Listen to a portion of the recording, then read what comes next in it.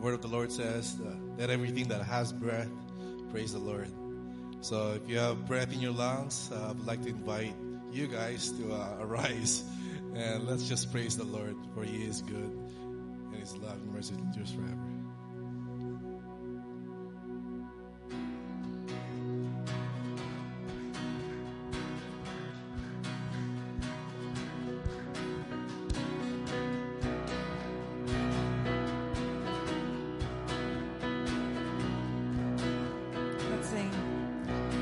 Strength will rise as we wait upon the Lord. We will wait upon the Lord. We will wait upon the Lord.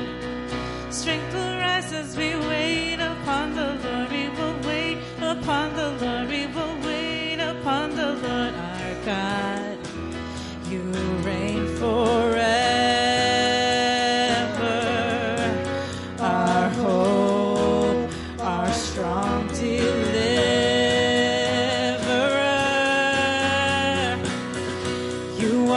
The everlasting God, the everlasting God. You do not faint, you won't grow weary. You're the defender of the weak. You comfort those in need. You lift us up on wings like eagles. Strength will rise as we wait upon the Lord. We will wait upon the Lord. We will wait upon the Lord.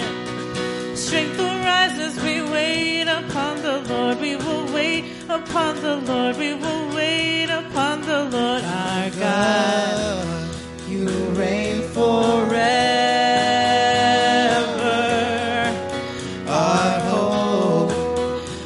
Strong deliverer,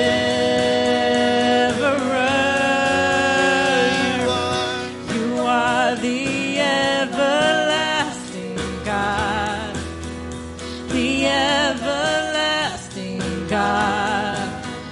You do not faint, you won't grow weary. You're the defender of the weak. Comfort those in need. You lift us up on wings like eagles. Sing, you are the everlasting God, the everlasting God. You do not faint, you won't grow weary. You're the defender of the weak. You comfort those in need. You lift us up on wings like eagles.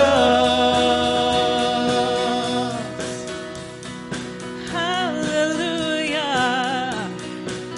We look to you. Hallelujah. Hallelujah.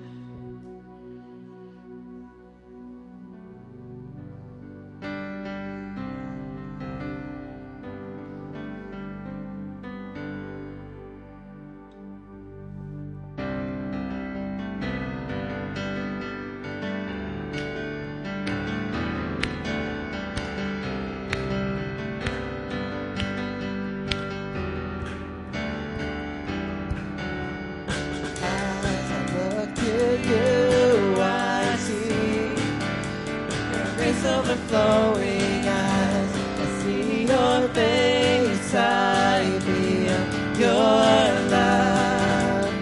As I'm singing your praise, I hear you singing with me. You're more than enough. Let's sing that again. As I look to you, I see grace overflowing as I see your face, I see your love.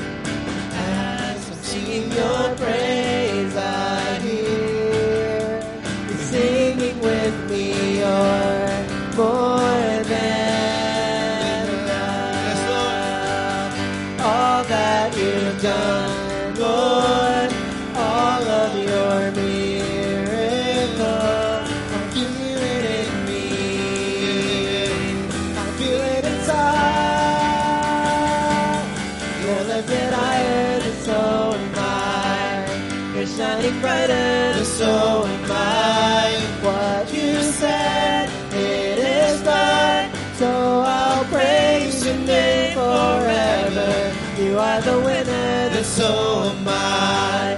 You have the power, then so do I. What you said, it is done. So I'll praise your name forever.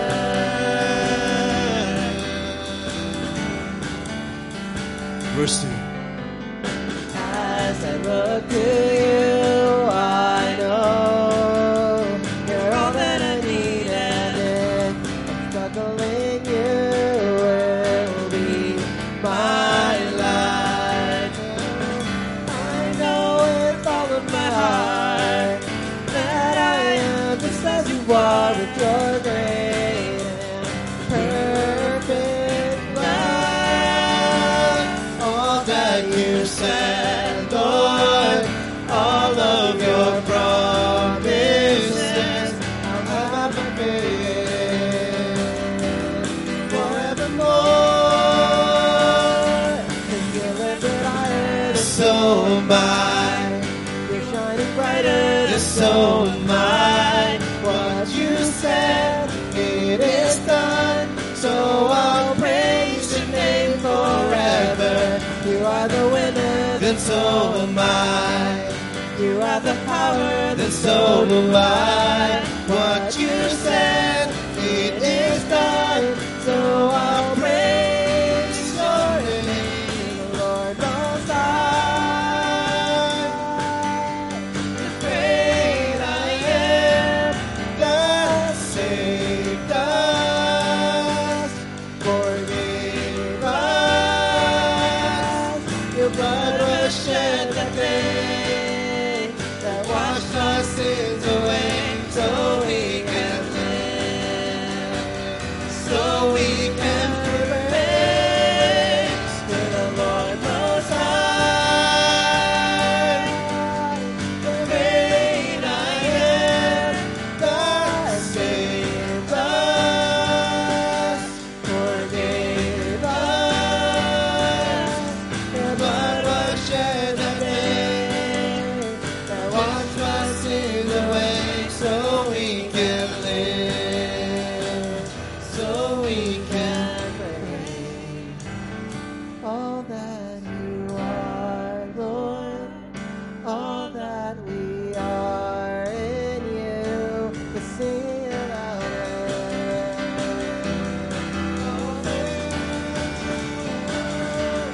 You're lifted higher, so am I. You're shining brighter, so am I. What you said, it is done. So I'll praise your name forever. You are the winner, so am I. You have the power, so do I. What you said, it is done. So I'll praise your name forever.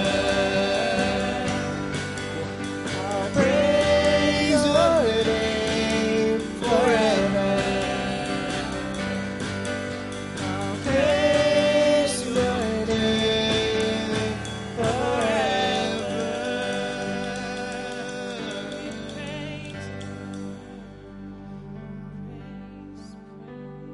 Hallelujah. So I want to encourage brothers and sisters with this scripture from John 4:13-14 says, this is a story about the Samaritan woman who met Jesus, the Messiah. And Jesus answered and said to her, whoever drinks of this water will thirst again. But whoever drinks of the water that I shall give him will never thirst. But the water that I shall give him will become in him a fountain of water springing up into everlasting life. That's awesome. Hallelujah. Thank you, God, that we are in constant satisfaction in Christ Jesus.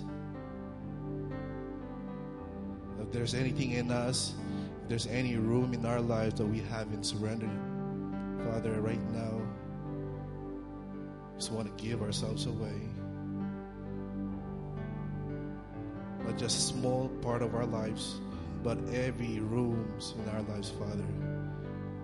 Maybe finances, maybe in health, in a relationship, Father. That instead of asking more of you, Father, you've already given yourself to us, Father, through the Holy Ghost. You can't give us more of you, Father. So right now we confess we want to give more of ourselves to you, Father. And we surrender every room, every space to you, Jesus.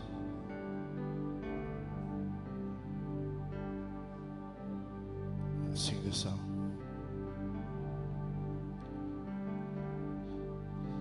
I gave myself away.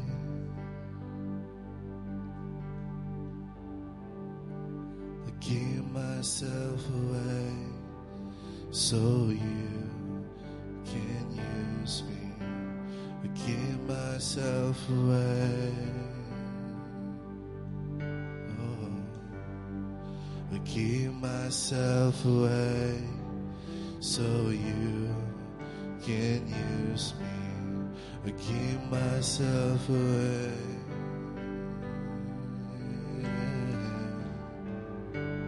Give myself away so you can use me.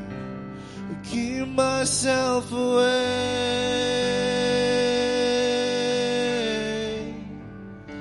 I give myself away so you can use me.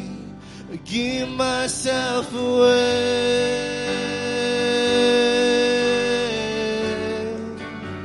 I give myself away so you can use me. I give myself away. Every room, Lord. I give myself away so you can use me.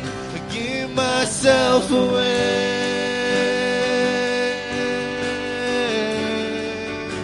I give myself away so you can use me. I give myself away. I give myself away so you can use me. I give myself away.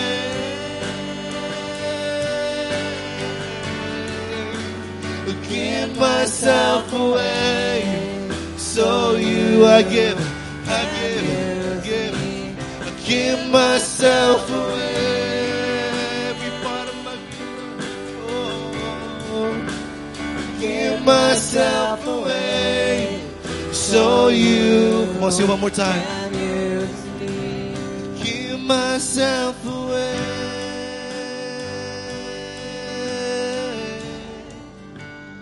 Give myself away so you can use. Every voice. Give myself away.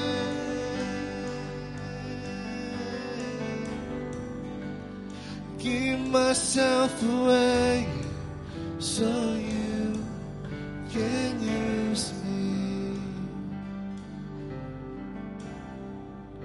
So here I am to worship. Here I am to bow down. Here I am to say that you're my God. You're altogether lovely, altogether worthy, altogether wonderful to me. Here I am to worship. Here I am to bow down. Here I am to say that you're my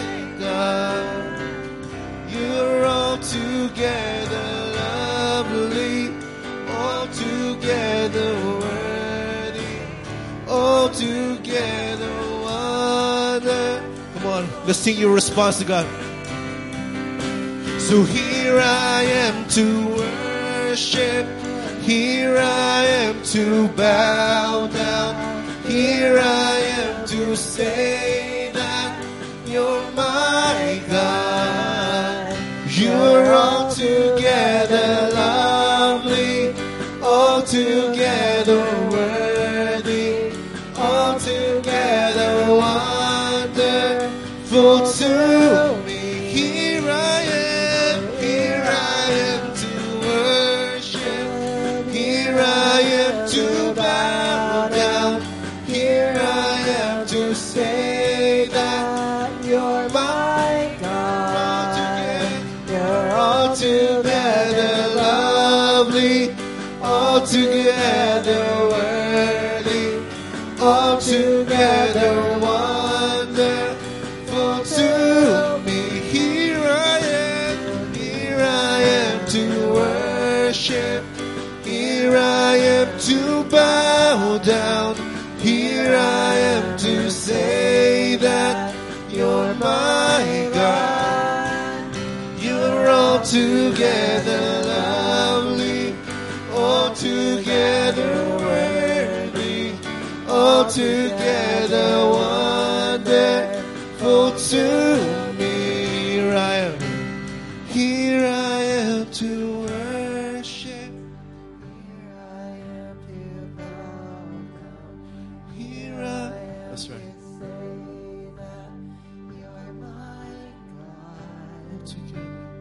Altogether lovely, altogether worthy, altogether wonderful to me.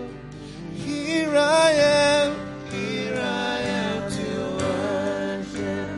Here I am to bow down. Here I am to say that you're my God.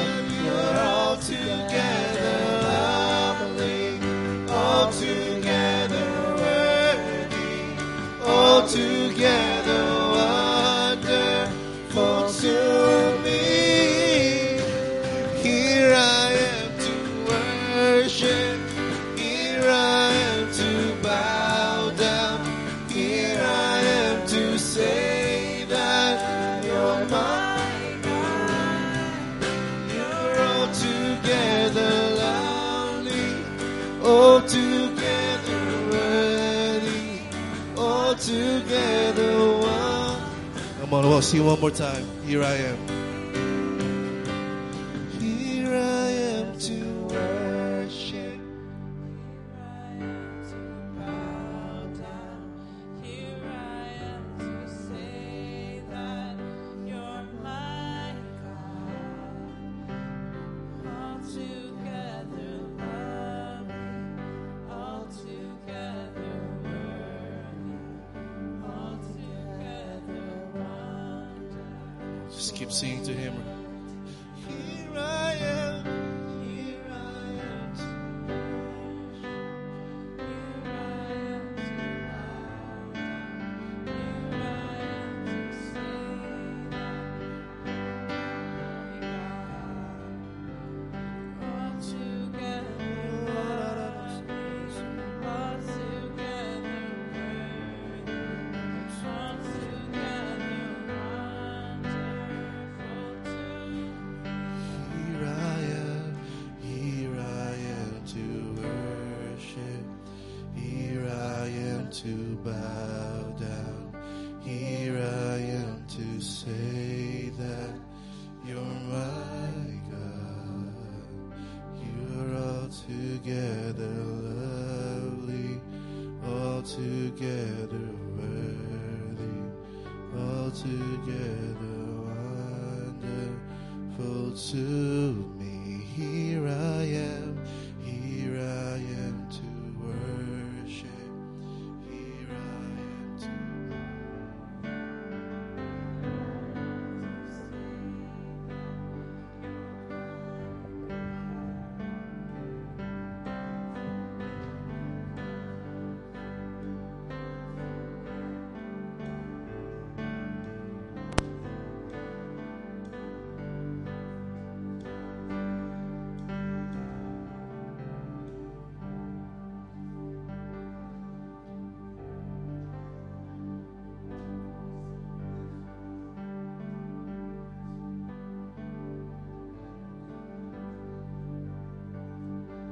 barabe. Ondoro kuraba. Halabarema. Oh, rabase keleberianda. Andandenga mondo. Oh, Father God Almighty, we worship you. We bless your name forevermore. Jesus, you are the King of Kings. You are the Lord of Lords. You are awesome. You are the most mighty God, the everlasting Father, the Prince of Peace,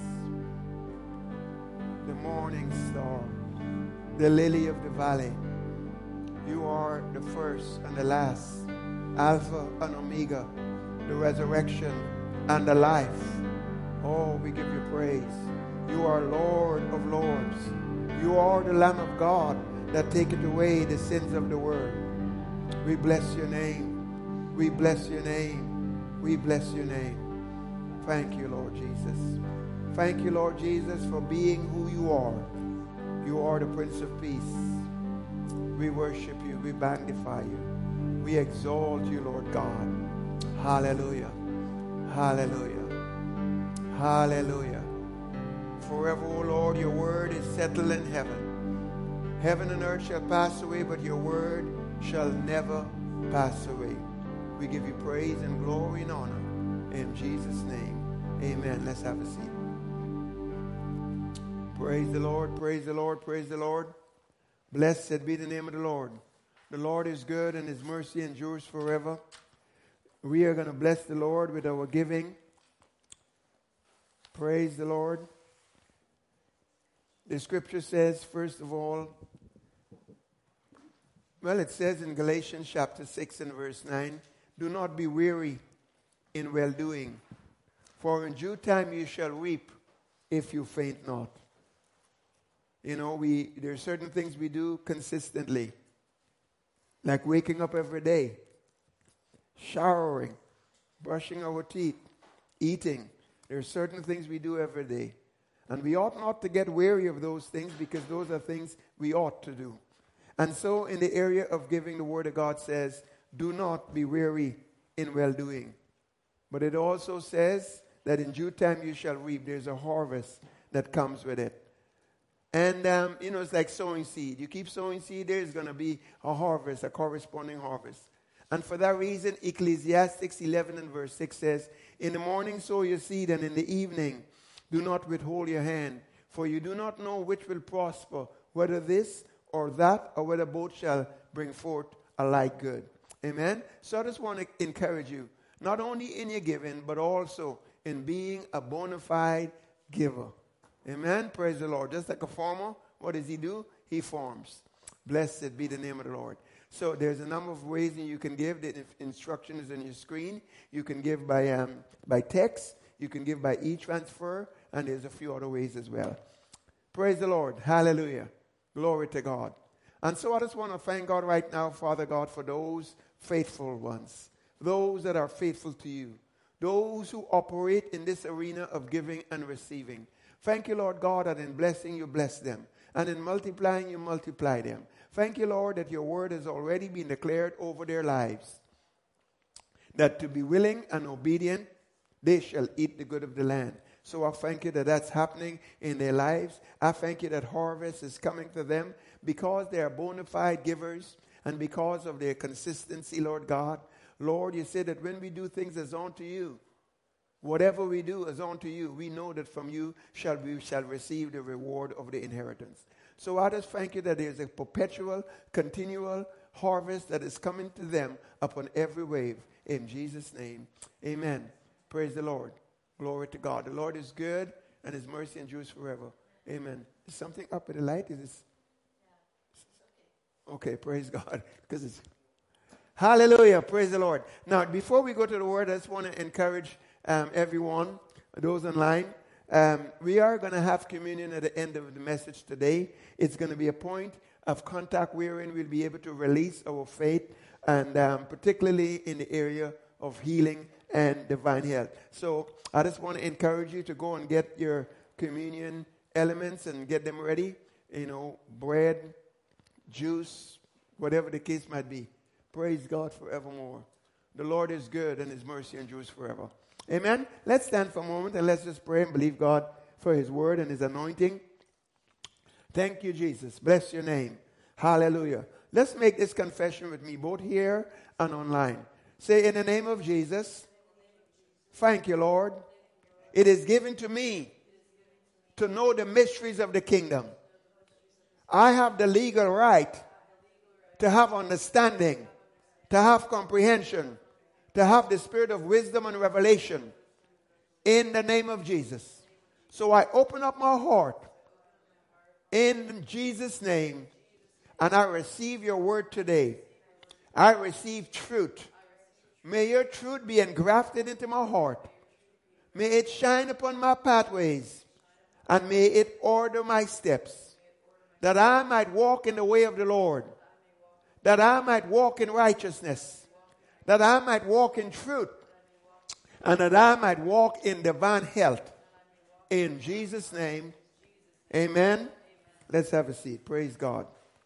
Blessed be the name of the Lord. The Lord is good, and his mercy endures forever. We are the redeemed of the Lord, and we say so. I am the redeemed of the Lord. Blessed be the name of the Lord. Glory to God, glory to God. The Lord is good and his mercy endures forever. Blessed be the name of the Lord. Hallelujah.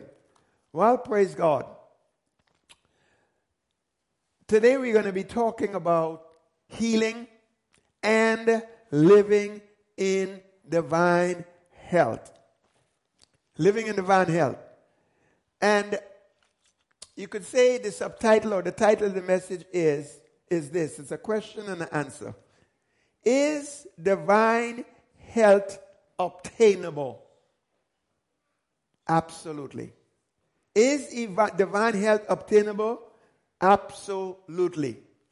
Now, divine health is living in a place where you are free from illnesses. It's not that illnesses and sicknesses do not exist, they do exist. But however, it's living in a place so that it is forbidden from existing in you. The Word of God says in 1 Peter chapter 5 verse 8 and 9 that the enemy goes about seeking whom he may devour. But if you resist him steadfast in the faith, you are not going to be one of those that he devours. Well, similarly, sickness and disease, viruses and COVID this and COVID that, right, goes about seeking whom they may devour. But if we know how to and we resist it, steadfast in the faith, it's not going to be able to successfully afflict us. It is like gravity. Gravity is real. However, you can still fly an airplane. And the reason why you can fly an airplane is not because gravity ceases to exist, but rather because of the law of lift and aerodynamics. So sickness and disease do exist. But because of certain principles of the kingdom of God, you can live above it. It says in Romans chapter 8 verse 2 that the law of the Spirit of life in Christ makes you free from the law of sin and death. And it is as if the law of sin and death is gravity, and the law of the Spirit of life in Christ are those laws of aerodynamics. And so that you can rise above sickness and disease and the law of sin and death.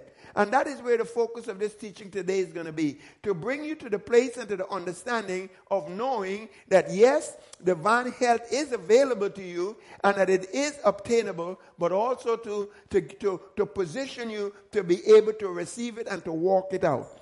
Amen? Praise the Lord. The thief cometh but to steal, kill, and destroy. But Jesus says, I have come that you might have what? Life, and have it more abundantly. 1 John 5:18 says that whosoever is born of God, those that are born of God, they keep themselves, and the wicked one toucheth him not. Now I'm speaking in the context of sickness and disease. Toucheth him not. Jesus said in John 14 verse 30, he says, the wicked one cometh, but he has nothing in me. And so here we are, because the reality when we get down to it and we talk about how do we live in this divine health, it really will come down to the issue of righteousness. It's really going to come down to Christ in you, the hope of glory. It's going to really come down to that very life and nature of God that is in you, dominating you, and learning to walk in it. 2 Peter chapter 1. Glory to God. So let's begin to dive into this. 2 Peter chapter 1 and reading from verse 2, it says, grace and peace be multiplied.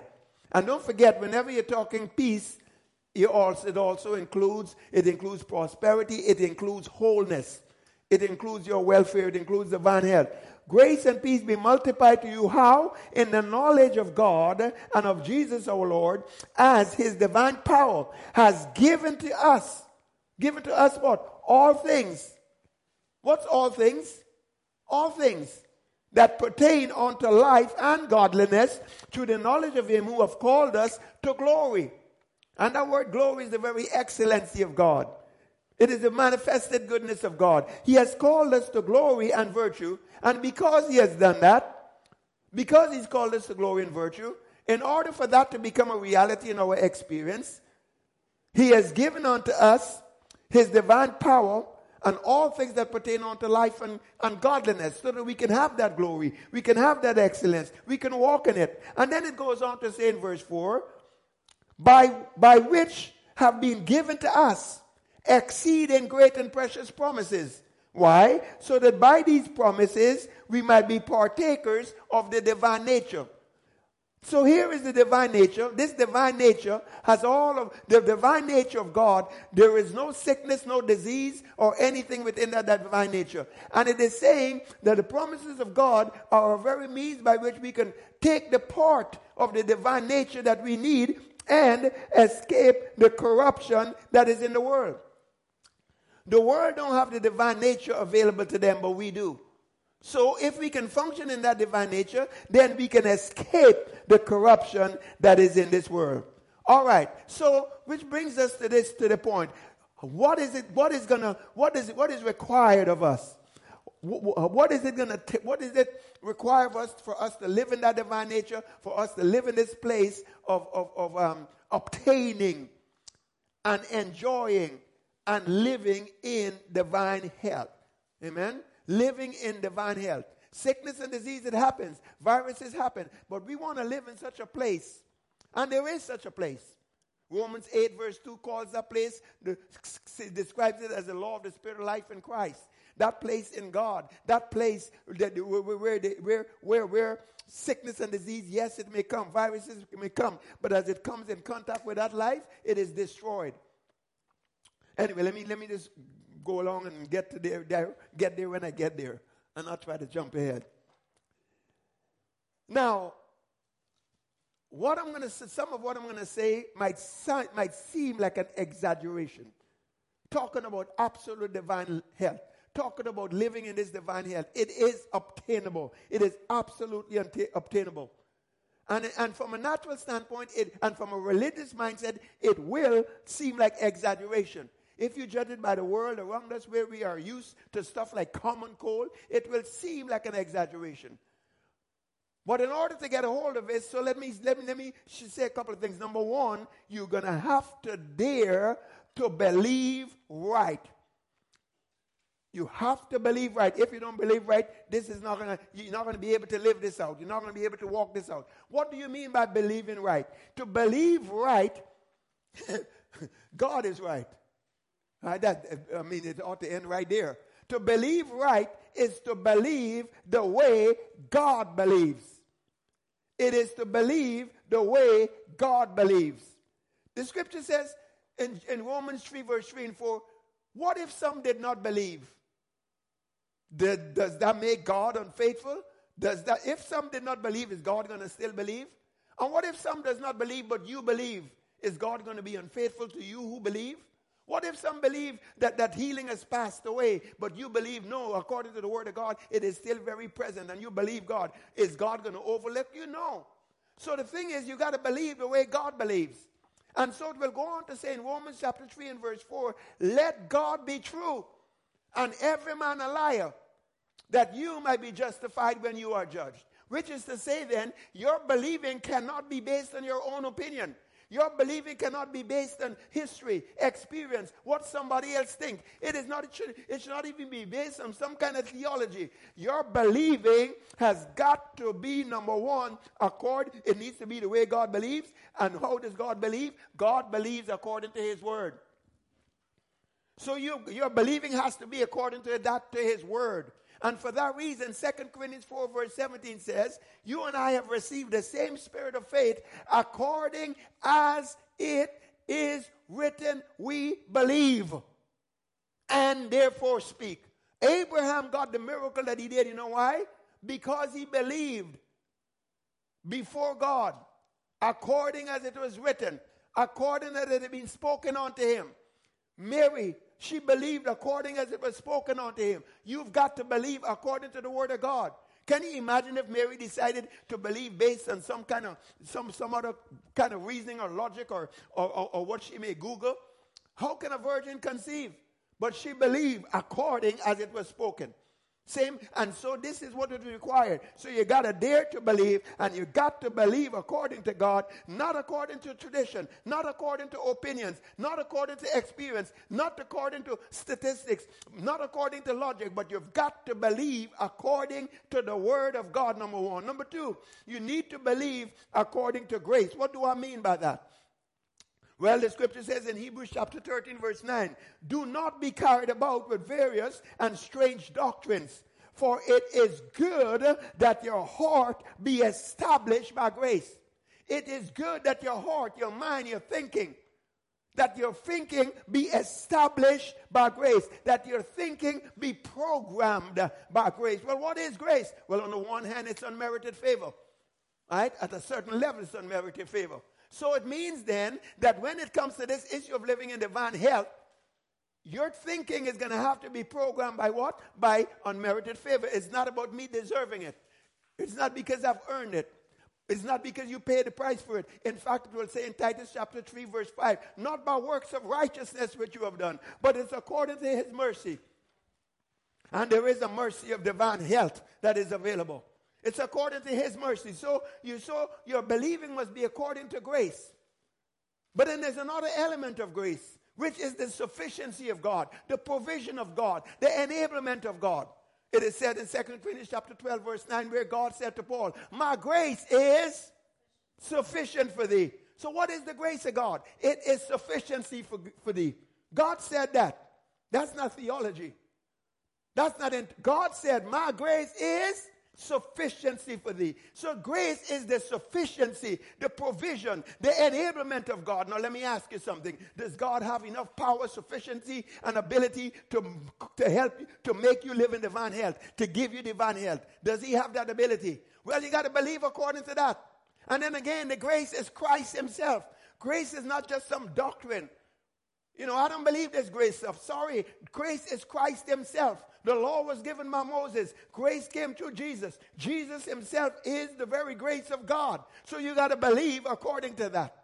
And I'm telling you right now, to believe according to Christ himself. He is the grace of God. And when you get right down to it, he is your life. He is going to be your divine health. The scripture will say in 1 Corinthians chapter 1 verse 30 that Christ is made unto you righteousness, wisdom. But it is also said he's made unto you redemption. That's divine health right there. He is made unto you redemption, redeemed from and redeemed unto. Redeemed from sickness, disease, and all of that, and redeemed unto God. What do you mean redeemed unto God? Redeemed unto that eternal life. Redeemed unto that nature of God.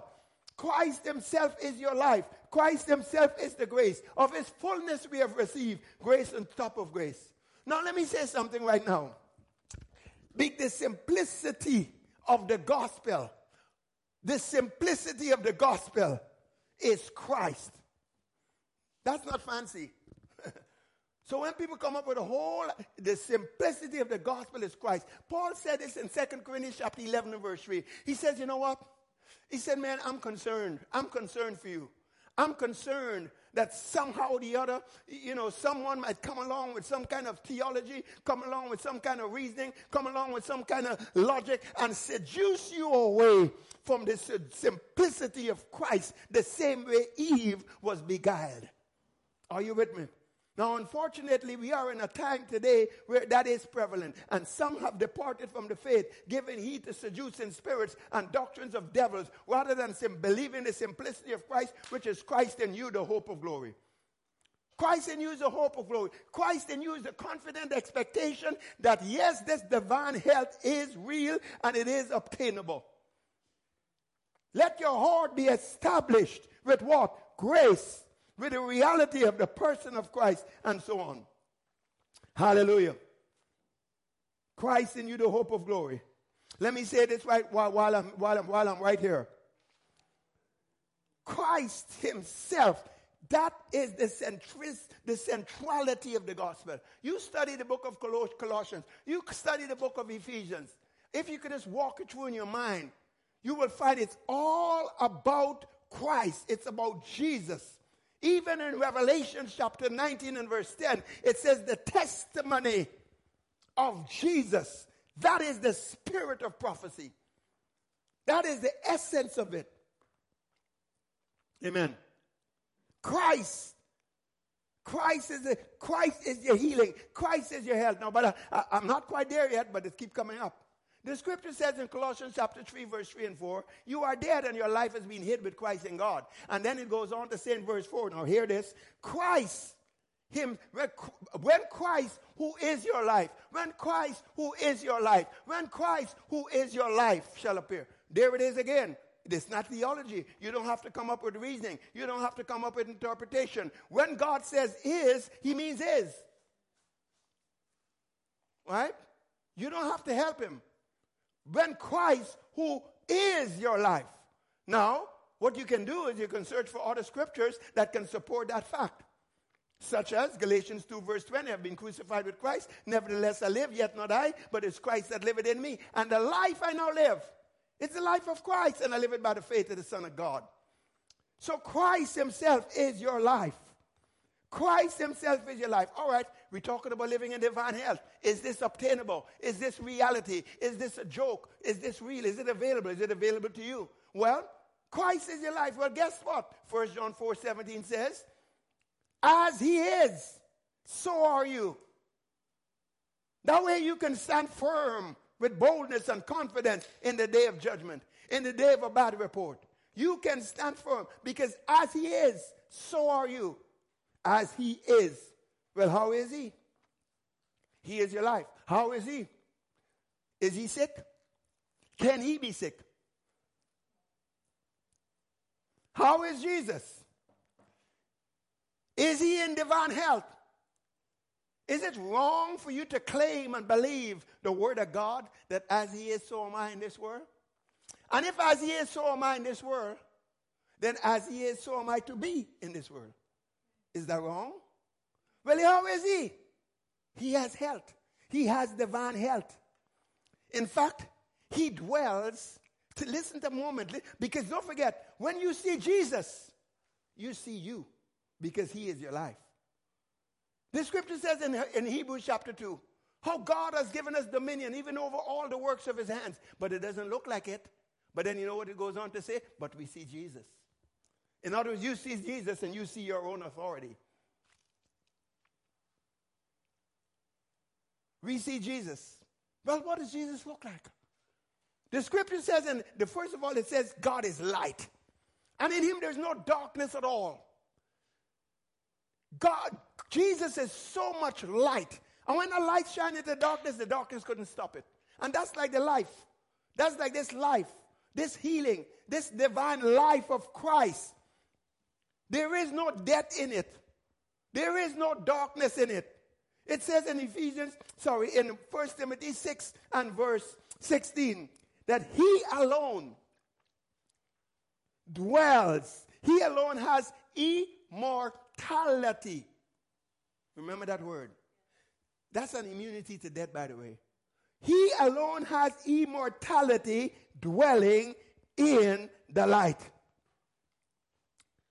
He has immortality dwelling in the light. And guess what? He is made unto you redemption. Guess what? Ephesians 5 verse 30 says, you are a member of his body and of his flesh and of his bones. That's divine health right there. Now think about it. Think about it. God is in other words, Jesus is so much light. Can you imagine some kind of darkness or virus trying to hit him? No, it will be destroyed. Well, that's the law of the Spirit of life in Christ that destroys and overcomes and overrides the law of sin and death and sickness and disease from Romans 8 verse 2. And it is right in there is how it's going to take for you to live in divine health. But you got to know some stuff. You got to believe some stuff. You got to think a certain way. You got to talk a certain way. You got to act accordingly. You got to think and talk and act like as he is. Amen? Glory to God. Think about this for a moment. Is God a consuming fire? Does the scripture say that? Does it not say that God is a fire from his loins up to his loins down? Well, God was a consuming fire. Can you imagine a virus surviving in the body or in the fire of God? Can you imagine that? You can't conceive of that, can you? Now, you see, it is important because you see, your vision, what you see, your vision, what you got to see what he says. Your vision is the exact, is the eyes of your faith. Your vision is like the steering wheel of the car. The car is great. The car is powered. The car has all of these features. But without this, and it has capacity and potential, but without the steering wheel, you might probably crash. You can't get to, that's how important your vision is.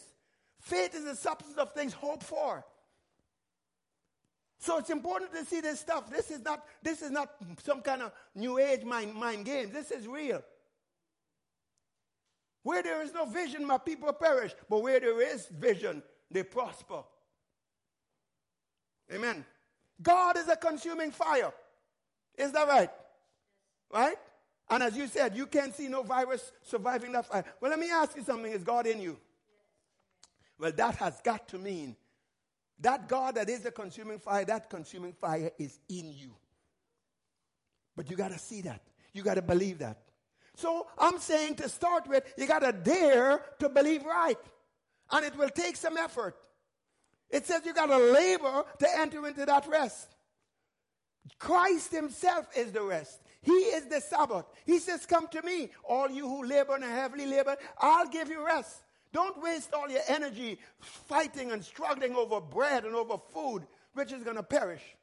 But he said you labor in this. John chapter 6 verse 28, he says you are to labor to believe on him. If you put it another way, labor to believe the way he believes. That's important. That's a good one right there. In other words, you got to labor to believe how he believes. It takes no effort to believe the way you believe. But the problem is the way you believe doesn't exactly produce much. Not in the kingdom of God, it doesn't. It doesn't take much to believe the way the world believes or the way no, but you got to believe the way Jesus believed. He says, labor to believe on me. Now, Jesus said to Martha and Mary, even though their brother was dead, he says, look, if you believe, you will see the glory of God. Now, Jesus said, I am the resurrection. I am the life. Did he say that? And he says, he that believeth in me, even though he were dead, yet shall he live. And whoever liveth, say that's me. Are you liveth? He that liveth and believeth in me shall never die. You got to dare to believe this. Shall never die. Let me just throw this in right here. Hebrews 2 verse 9. He tasted death for everyone. Say, I'm a everyone. So he tasted death for me. Now, it's getting quiet. Right? But no, I'm challenging you to believe, because we gotta break every traditional mindset of unbelief, and we gotta break it.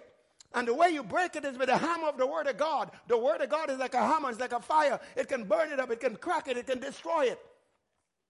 Amen. Now, Jesus says, he that liveth, that's me, and believeth in me shall never die. Why is that? Because you see, what is he saying? That dynamic of death will cease to operate. That dynamic of death that he tasted will not operate. And I'll tell you this, sickness is nothing more than death in slow motion. Are you with me? All right. Now, what I'm saying, what is required to you today is basically this. One thing. Out of this message, you need to, this is what has to happen. You need to only believe. And you need to dare to believe right. That means you got to believe like God believes. All right. So the question now is, how do you take your healing? How do you take it? How do you live in divine health? Well, the answer is going to be faith. Because, everything is settled. It's all settled in heaven. It's all done. It's all finished. But this is the victory that overcomes. This is the arm that reaches into the realm of the Spirit where it's done and where it's finished and receives. It's your faith. It is a faith that it might be by grace. Romans 4 and verse 16. So that the promise is available to everyone. All right. But now faith involves a couple of things. It involves thinking, it involves believing, it involves speaking, and we will come to some of that. But let me emphasize this here right now. Your thinking, say my thinking. Your thinking must also be right. And I'll tell you this right now. If your thinking is not right, your believing will not be right. Amen? And if your believing is not right, your speaking isn't going to be right. Your thinking must be right. The Word of God says, 3 John 2, I wish you might prosper and be in health, even as your soul prospers. In other words, according to your soul prospering, according to your thinking prospering. In other words, you got to learn to think like God. Think like Jesus.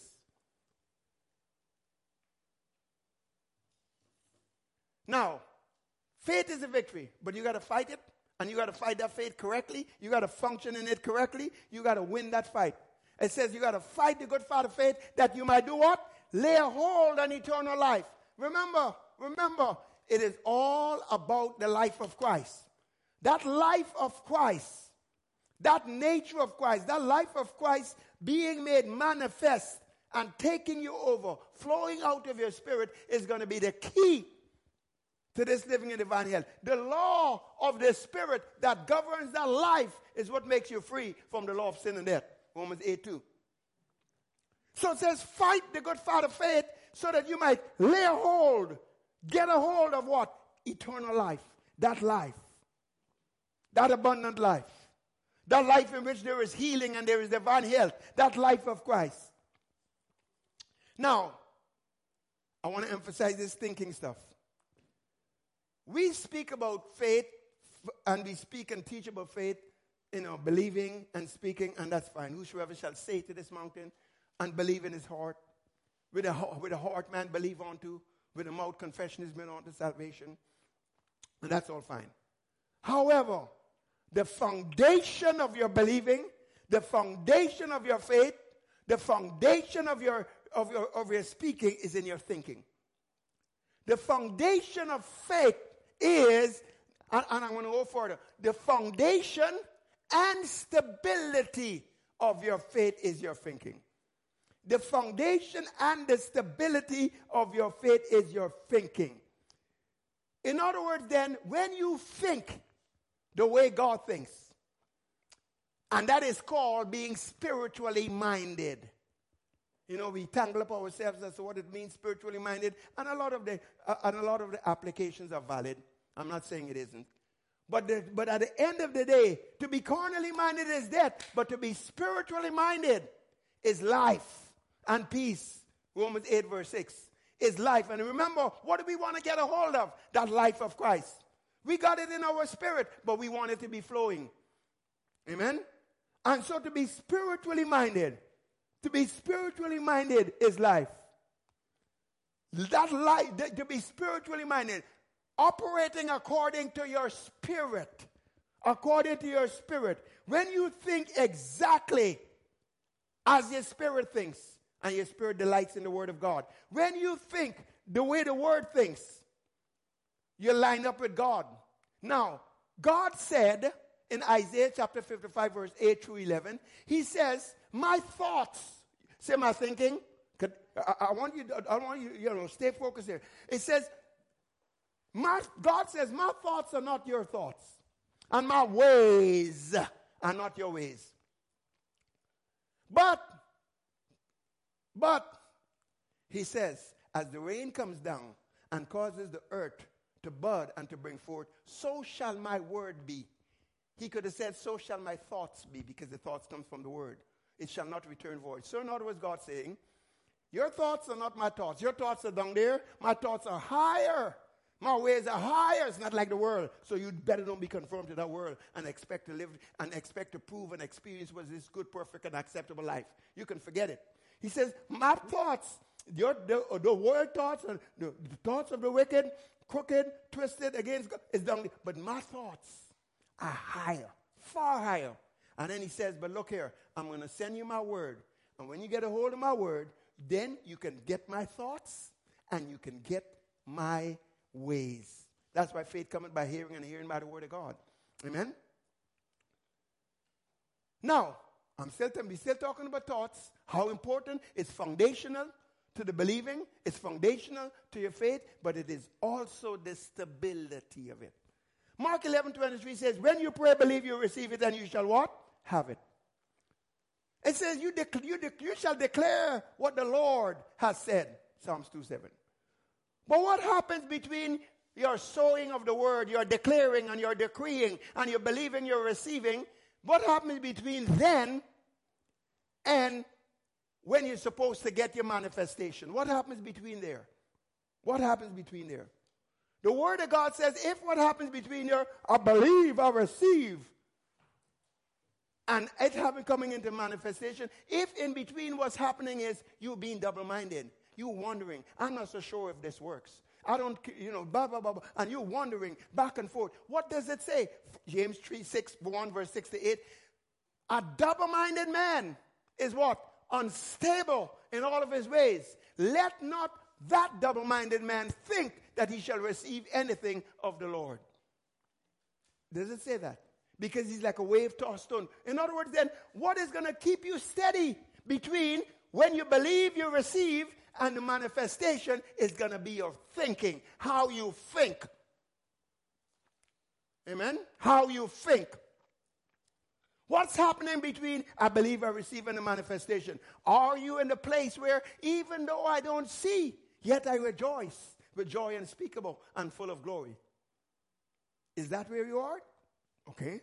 Well, how about the joy and peace that comes from believing that you might abound in hope? Is that happening? This is the in-between. This is what happens. You see, this is where we lose it. We lose it because, you see, between the believe you receive and the manifestation, you have got to maintain your thinking, and out of that thinking comes expectation.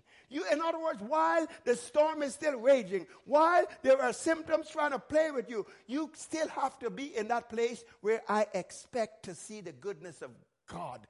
For the joy that is, you got to have that expectation, and that's connected to your thinking. And so then, Hebrews 6 and verse 19 says that your thinking, I'm amplifying it, your thinking, your confident expectation, the positive imagination, the hope is an anchor for your soul.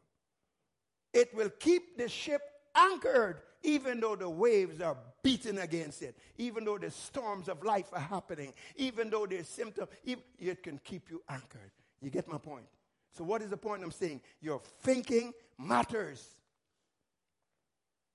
So much so, this is why God would say in Psalms 51 and verse 6 that he desire truth in the inward part.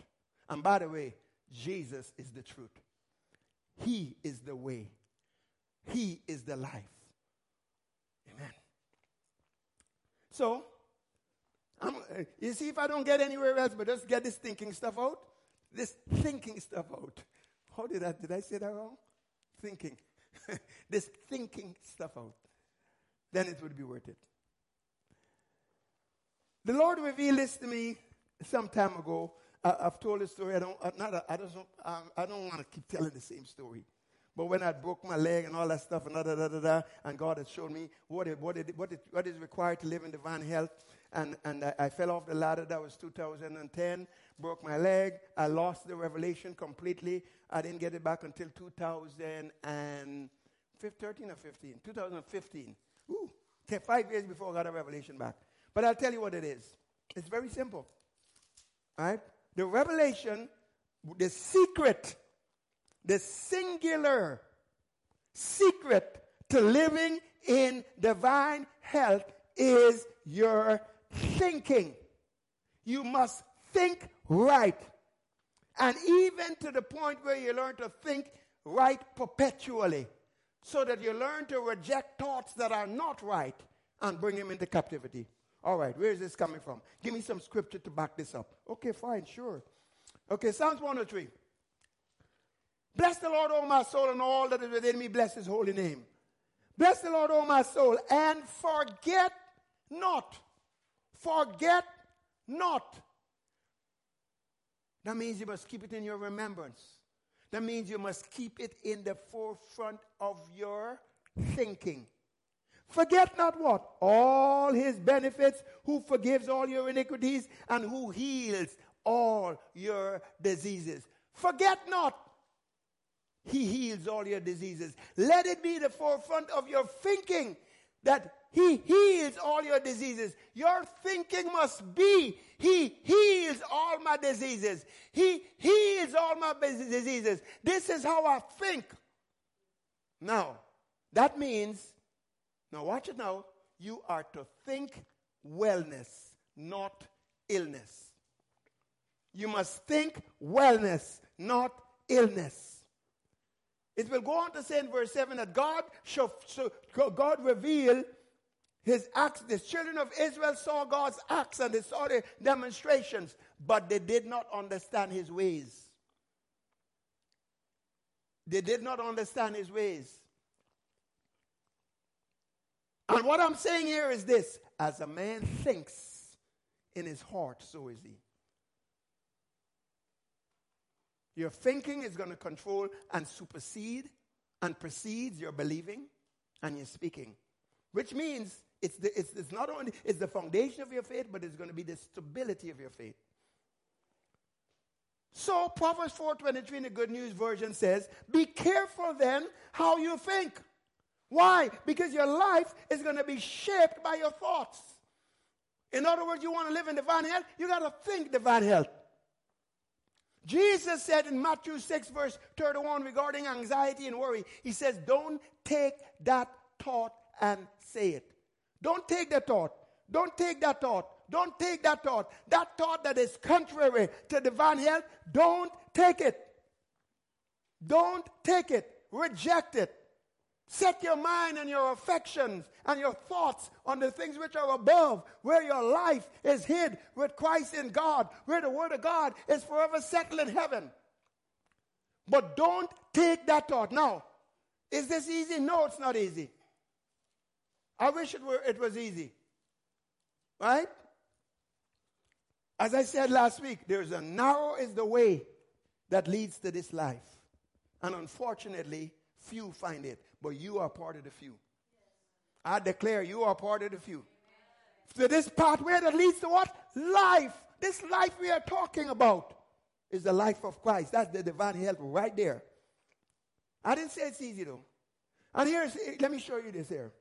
To think wellness and not illness, you've got to become skillful and consistent at rejecting every thought of illness. And you got to do that in an environment where they're going to keep telling you the common cold. It's common because everybody believes it's common. And they say it's common. Not common for you. You're not thinking that way anymore. You reject any thought. You think wellness, not illness. That means you cannot you cannot be listening. You know, you turn on the TV. I mean, I'm a basketball person. And I mean, or you watch the news, then you have these commercials in between. Oh, somebody, here is this pill, here is this medication, and this can do this for that. And then, but somewhere in between, then they start telling you about these side effects. These terrible side effects. And you listening to these side effects. What is that feeding into your mind? Are you with me? So it means you may have to turn it off. You may have to do a next version. Guard your heart with all diligence, for out of it are the issues of life. You may have to do 2 Corinthians 10 verse 4 and 5. Cast down every imagination and make every thought be brought into captivity and into obedience to the word of God. Because you decide, I'm going to think like God, I'm going to believe like God, I'm going to talk like God, I'm going to act as He is. And that's how you live in divine health. Amen. In the natural realm, okay, skip that. Psalms 37. Sorry, time. Psalms 37. Look at this here for a moment. Okay, all right. Psalms 37 verse, first of all, verse 31. The law, no, let's read verse 30. The mouth, and we're going to come to the mouth in a moment, because you're going to think right, you're going to believe right, you're going to have to talk right. Amen? The man's tongue is like a pen of a ready writer, and it writes on the tablet of his heart. You want to make sure the right stuff is inscribed there. Okay, but anyway, Psalms 37 verse 30 says, the mouth of the righteous, say I'm righteous. Say it again. Say it again. Now, if you are righteous according to the word of God by the spirit of revelation, it means you are in oneness with Christ. It means Christ himself is your life. Christ is made unto you righteous. You are, in other words, if you are the righteous, then you act like the righteous. You talk like the righteous. You think like the righteous. You act like Jesus. You talk like Jesus. You think like Jesus. You are one with him. He is the vine. You are the branch. The life and sap in the vine is the life and sap in the branch. That's you. All right. So, the law of his, okay, verse 30. The mouth of the righteous speaks wisdom. The mouth of the righteous speaks wisdom, and his tongue talks of justice. You could say his tongue talks righteousness. And in the next verse, the law of his God is in his heart. That's his mind. And none of his steps shall slip. When the righteous, now first of all, you notice the thinking comes before the speaking. None of his steps shall slip. Why? Because the law of God. The law of God, the way God thinks. The way God thinks, that's in his heart. And that controls his thinking. It controls his speaking. And none of his steps shall slip. That means what? He doesn't get tripped up. He's not snared by the words of his mouth. The devil can't trap him. While I'm on it, let me just flip over here just very briefly. Proverbs chapter 8. Listen to Proverbs chapter 8. Say truth. Truth is what is settled in heaven. Truth is Jesus. Truth is the word of God. Proverbs chapter 8 verse 7. My mouth will speak truth. Wickedness is an abomination to my lips. All the words of my mouth are with righteousness. Nothing crooked or perverse is in them. I don't speak contrary to what the word of God says. I'm not speaking based on what the environment, the circumstances, the traditions, the history, the background, or even my body is trying to say. My body is saying something different to the word of God. I say you're a liar. Let God be true. By his stripes I'm healed. And furthermore, I command you to line up with the word of God. All right, let's move on. So, the truth is, okay.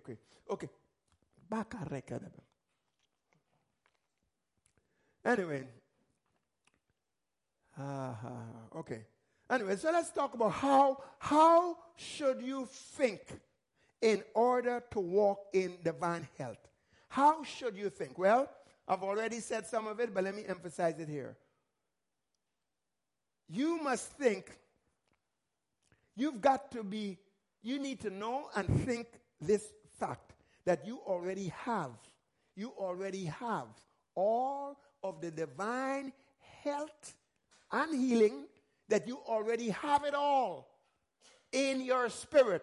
You've got to believe you have it. Now, I'm going to come back to that. I'm going to come back to that and endeavor to prove to you that you have it. That you have it constantly, perpetually. It's a constant in your life. But before I prove that, let me explain to you why it is very, very important. Philemon 6 says, I've said it before, I'll keep saying it. Why is it so important for you to believe that you've got all this divine health inside your spirit? You're not trying to get it, you got it. Say, I got it. Philemon 6 says that your faith will work. It puts it in Elizabethan language, the communication of your faith. But let's break it down. Your faith is going to work and it's going to produce when you acknowledge every good thing that is in you in Christ. So when you acknowledge that I've got divine healing power, divine health in my spirit, you're positioning your faith to work. And before, number one, your thinking is going to start working right. You're believing in everything else.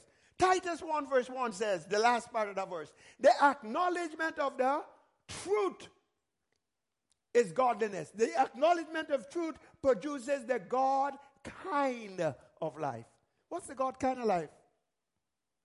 He wants to be, he says, our body is a temple of the living God. Glorify God in your body. Does he not say that? God is glorified. This sickness is not unto death, but for the glory of God. Jesus says, I'm going to come heal him. Why? So that God could be glorified. Yes. Amen. So here is the point. You need to acknowledge you have this divine health already, because that's what makes your faith work, and that is what will the acknowledgement of the truth is going to produce that God kind of life. And then also too, John 8:32, you shall know what? The truth, and the truth will make you free. Amen?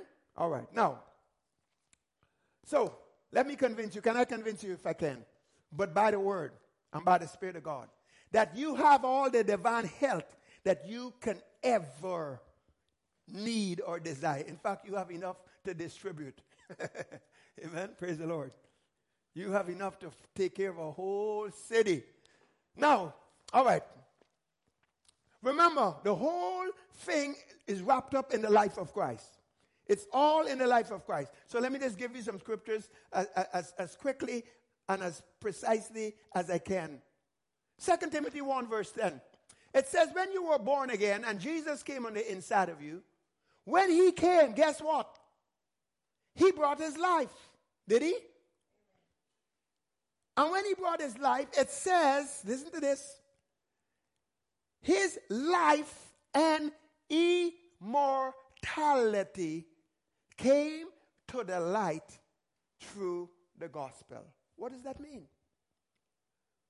Remember, he alone dwells, he alone has immortality, 1 Timothy 6:12. He alone has this immunity from death. He tasted death for every man to deliver us from that. So now when he comes into our heart and he comes into our life, first of all, everything he has comes with him.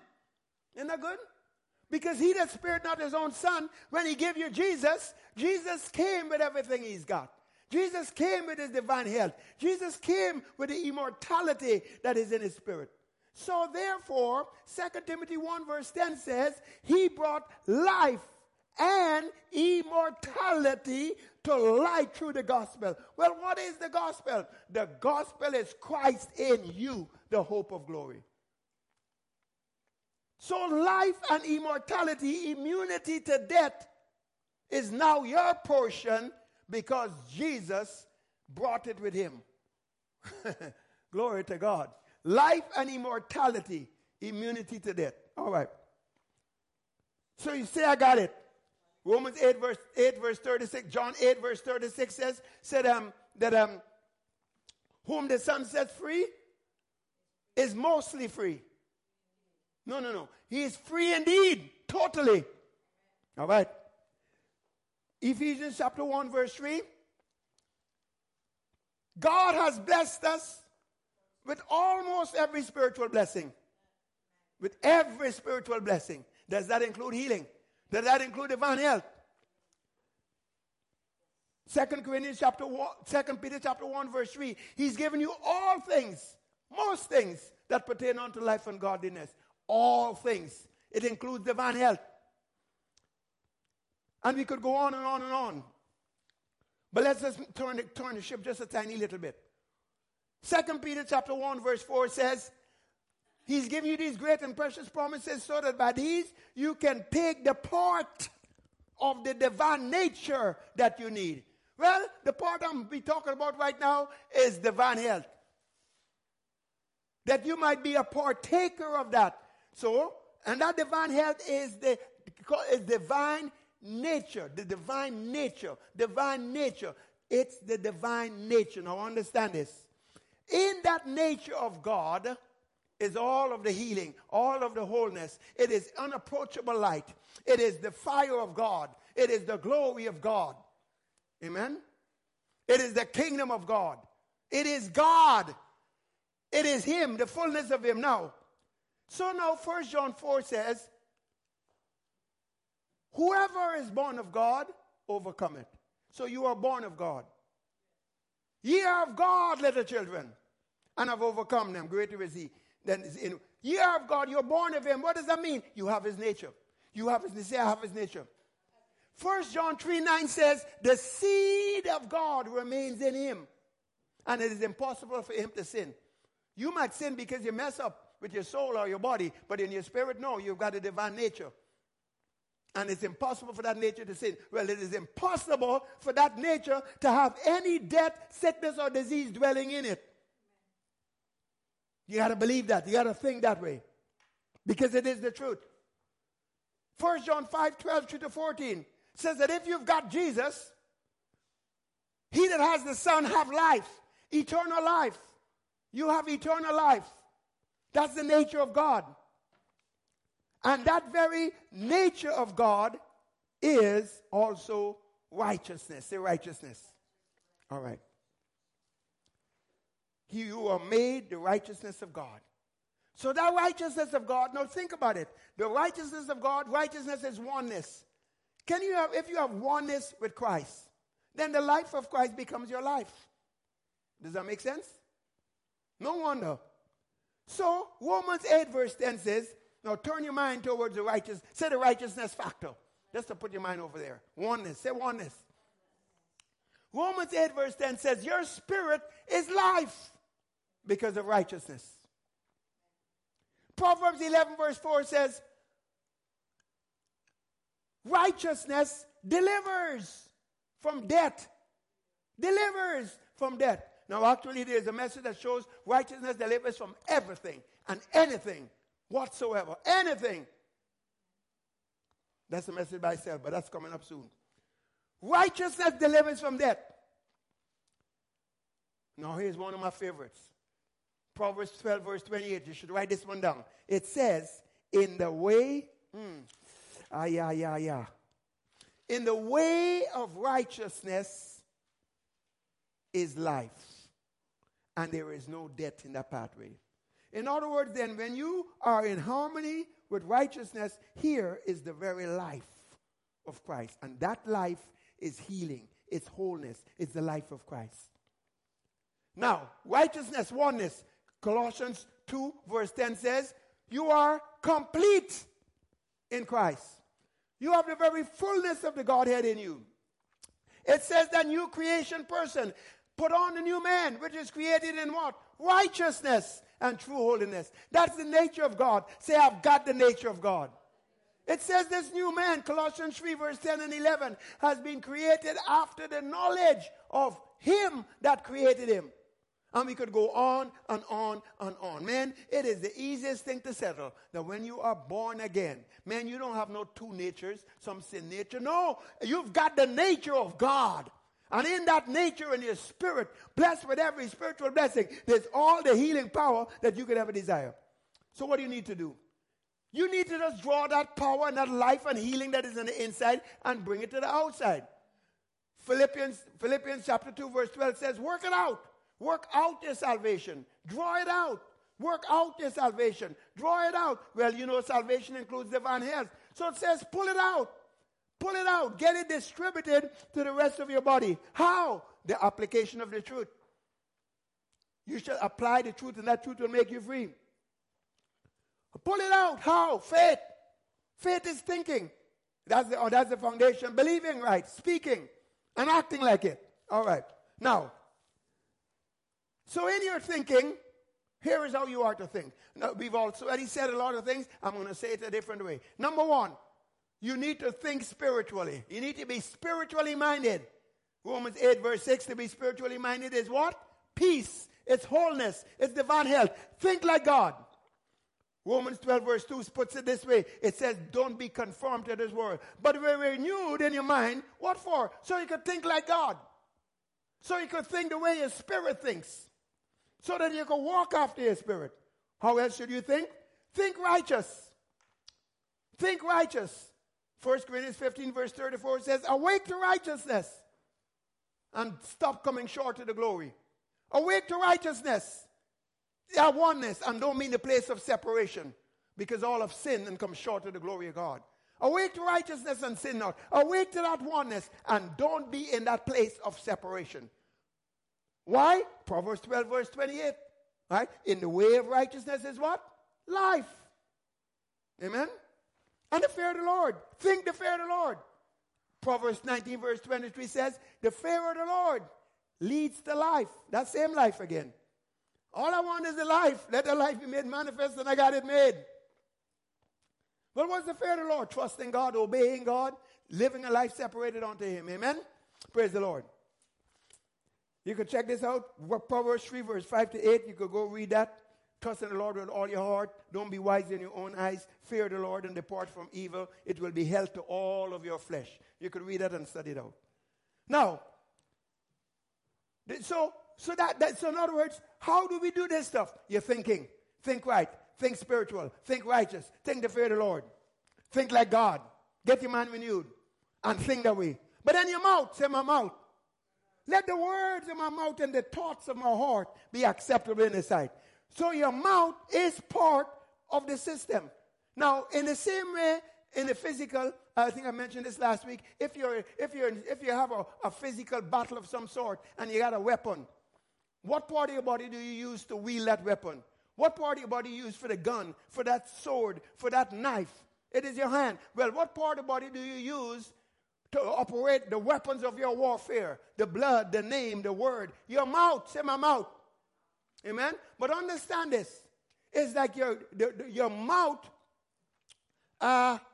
your speaking is like the gun, but the thinking is the bullets. Got it? So if you're speaking and you have no bullets in there, you're just shooting blanks. Got it? So, but don't say, hey, but you need the gun. You need the gun. So this is your gun. Glory to God. Hallelujah. All right. So your mouth.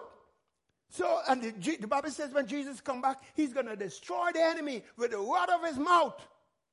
He ain't going to come and get into the dirt to fight the devil and all the nations that are going to be coming. No, He's just going to speak the word. And the sword of His mouth will wipe them all out. Well, it is that way for you and I too. It says, don't say, Jesus, come up. Jesus, come down. No, He is right here. He's right here. Speak from that life. That word is near you, even in your mouth and in your heart. You speak to the mountain yourself. You've got that authority. And God has already, and that's the voice of righteousness. The righteousness which is of faith speaks and operates that way. And God has already put out a word unto all creations, visible and invisible. God has spoken this. God said, let everything, everywhere, bow to the voice of righteousness. Isaiah 45 verse 23. That's the reason why mountains must obey you. That's the reason you can speak to the storm. That is the reason you can call Lazarus forth. That is the reason you can command your body to line up. Because this is how it works. His ways are not our ways. They're higher, but they work. So your mouth. God says, I'm going to make my word in your mouth like a fire. I'm going to make it like a hammer, like a fire, so that it can burn and destroy that cancer. I'll make it like a hammer so that it can destroy that arthritis. Beat it to pulp. Make it, pulverize it. Whatever it is, that stiffness in the joint. I'm going to make my word in your mouth like a fire and like a hammer. You are a king, and where the word of a king is, there is power. Ecclesiastes 8 and verse 4. So you got to learn to speak the word of God. And you also consistently, and you got to be persistent, perpetual. They that love his salvation, his healing, his prosperity, let them say continually. Let them say continually. Amen? Now, but then you must be consistent. Perpetual, yes. Consistent, yes. Meaning what? You say the same thing. All the time. All the time. All the time. It's not in the morning you're blessed and in the evening you curse. So it looks like it's working. No, it's not. No. Say the same thing all the time. Why? Here's the deal. The scripture says in John chapter 3 verse 34. I'm hurrying. John chapter 3 verse 34. That Jesus had the power of the Holy Ghost backing him up without limit, because he did not speak his own words. He only spoke the word of God. And as a result, he had the Holy Ghost without measure. Well, God says to you and I in Jeremiah 15 verse 19, that if you would separate the precious from the vile, you're going to be like my mouthpiece. And your words wouldn't fall to the ground. Do you see that? So being perpetual, yes. Being consistent, no, there are times you're just going to have to say nothing rather than talk wrong. Amen? But God said, this is my system. Tell Titus 1 verse 3, that I will perform, I perform these things by the preaching, by the declaration of the word. Amen? And then, of course, you got to be tenacious. Say tenacious. You know, you ever seen, I saw there's this cute little TikTok I saw with a kid. I think his parents or something did something to him, and the little kid did this. You remember that one? The little kid pulled up his sleeve and said, okay. This was so cute. Right? But anyway, I say that to say this. You've got to be tenacious. You've got to be violent. It says the kingdom of God suffers violence, but you got to be more violent. The violent take it by force. And God has made a promise. God says, if you were reconciled, Romans 5 verse 9, through his death.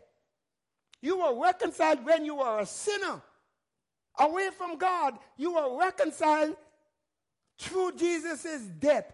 How much more, now that you are reconciled, will you be saved by his life? Not his death now. We're talking his life. You shall be saved and be whole because of his life. Amen? All right. We're going to stop here. We're going to stop here and we're going to go have communion. When we got to have communion, we're going to do two things. And anyone out there, go get your elements right now. We are going to have communion, but we're going to have communion from this perspective. From the perspective of communion being what? Your common union that you have with Christ. You have a common union. You have an intimate share and participation in everything Jesus did in his body and in his shed blood. And the scripture teaches that when you discern the Lord's body and you recognize what's going on here, you will not be weak, you will not be sickly, nor will you die early. But you must discern, you must recognize that in that body, when he died, I died. When he was resurrected, I was resurrected. My sickness was placed in him. You've got to make that identification. Now, we're going to teach you that another time. But right now, all you need to know is that you've got a common union. You were baptized into his death. You were buried with him by baptism. Right? You were resurrected with him. You ascended with him. You were made to sit at the Father's right hand. You were washed by his blood. You have the authority of his name. All the promises are yours because you're an heir of God and a joint heir with Christ. And you have the very life of Christ. You were fully immersed in the sacrifice of Christ. You were baptized into Christ, baptized into his death. You have a common union, an intimate share and participation in everything he did. And for that reason, he said in John chapter 6, except you eat my flesh and drink my blood, you're not going to have this part. You're not going to have my life. In other words, he says, you be consumed with me. It's no longer you, but it's Christ that liveth in me. Are you with me? You overcome by the blood. And you love not your life even unto death because you lay it down. It's no longer you that live, but it's Christ that liveth in you. So let's have communion from that perspective, and then we're going to pray in a certain manner. So right now, come on now. Okay, and get the, I'll do it. I'll do it. Glory to God. For as often as you do this, you do show and demonstrate and make a proclamation regarding the Lord's death until he comes. Hallelujah. So now let's receive this bread and say, I receive healing and health. I'm a member of his body and of his flesh and of his bones. His body is totally healed. And he is my health. So as I receive this bread, I receive the very life of Christ. Healing and divine health. And it is released into every part of my being. In the name of Jesus. Let's receive that bread.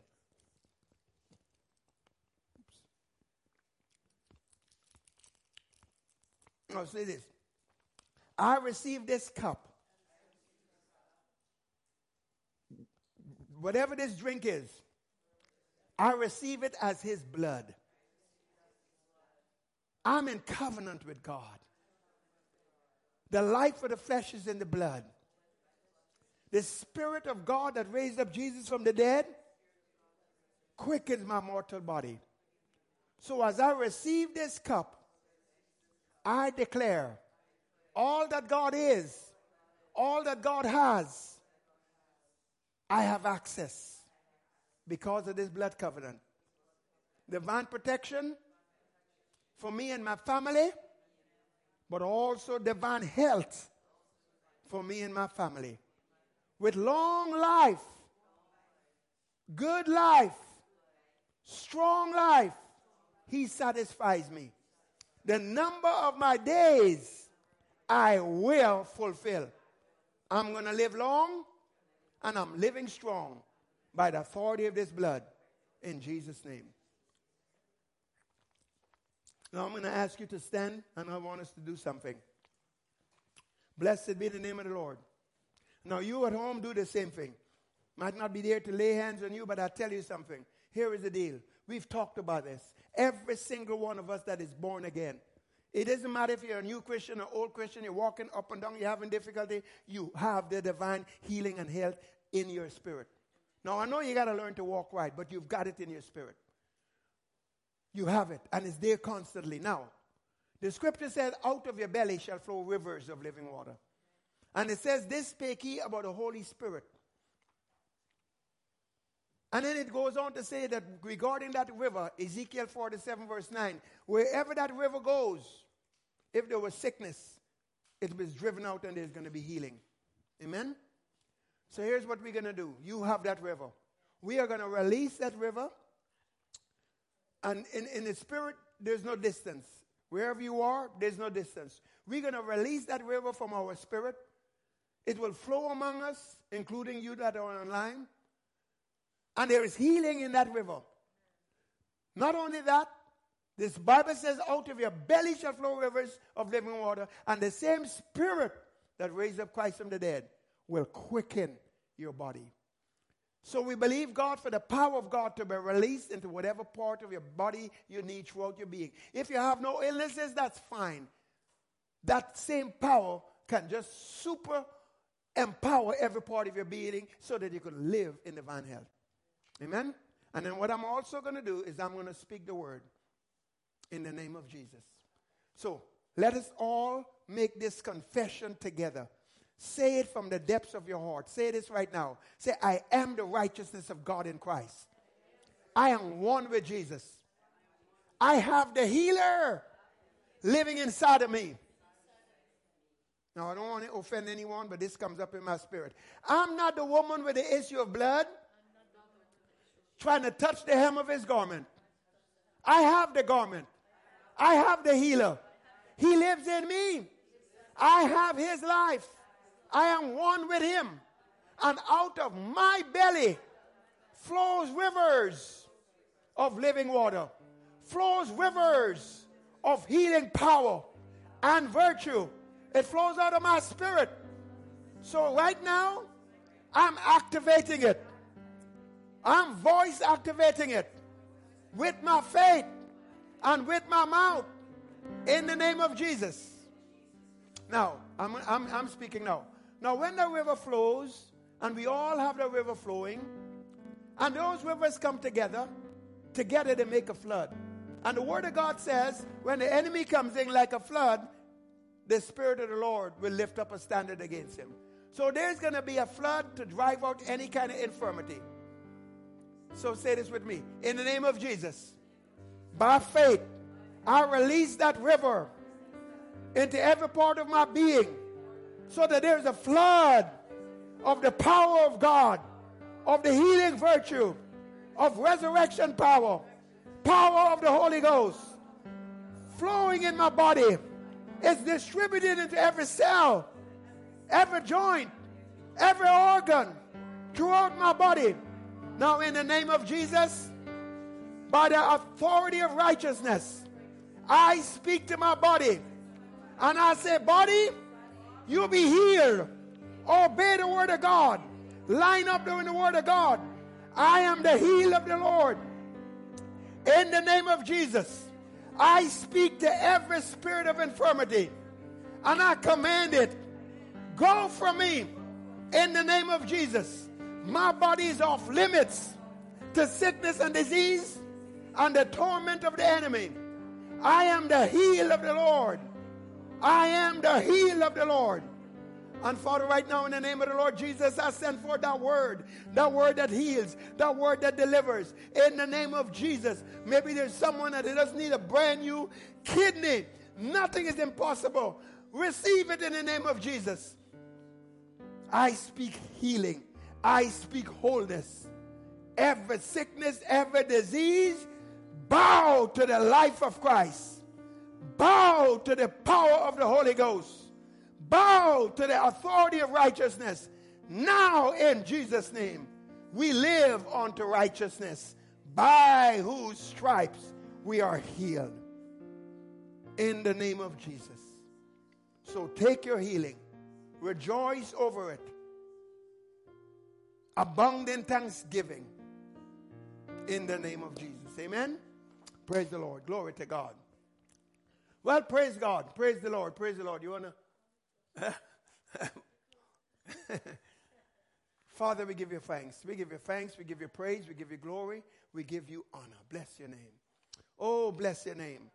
Bless your name. If you are anywhere out in this Hamilton area, maybe just a few miles away, you can come join us here on Sundays at 3 p.m. Eastern Standard Time. God has something for you right here. Now, for those online, we invite you, join us on our Zoom Bible study on Tuesday night or Wednesday night, tlmh.ca/live. And you just click on Tuesday or you click on Wednesday. It's also one where you can share and ask questions or whatever the case might be. But anyway, as for right now, I declare the word of God over you. You are forever blessed. So stay strong, stay blessed until we meet again next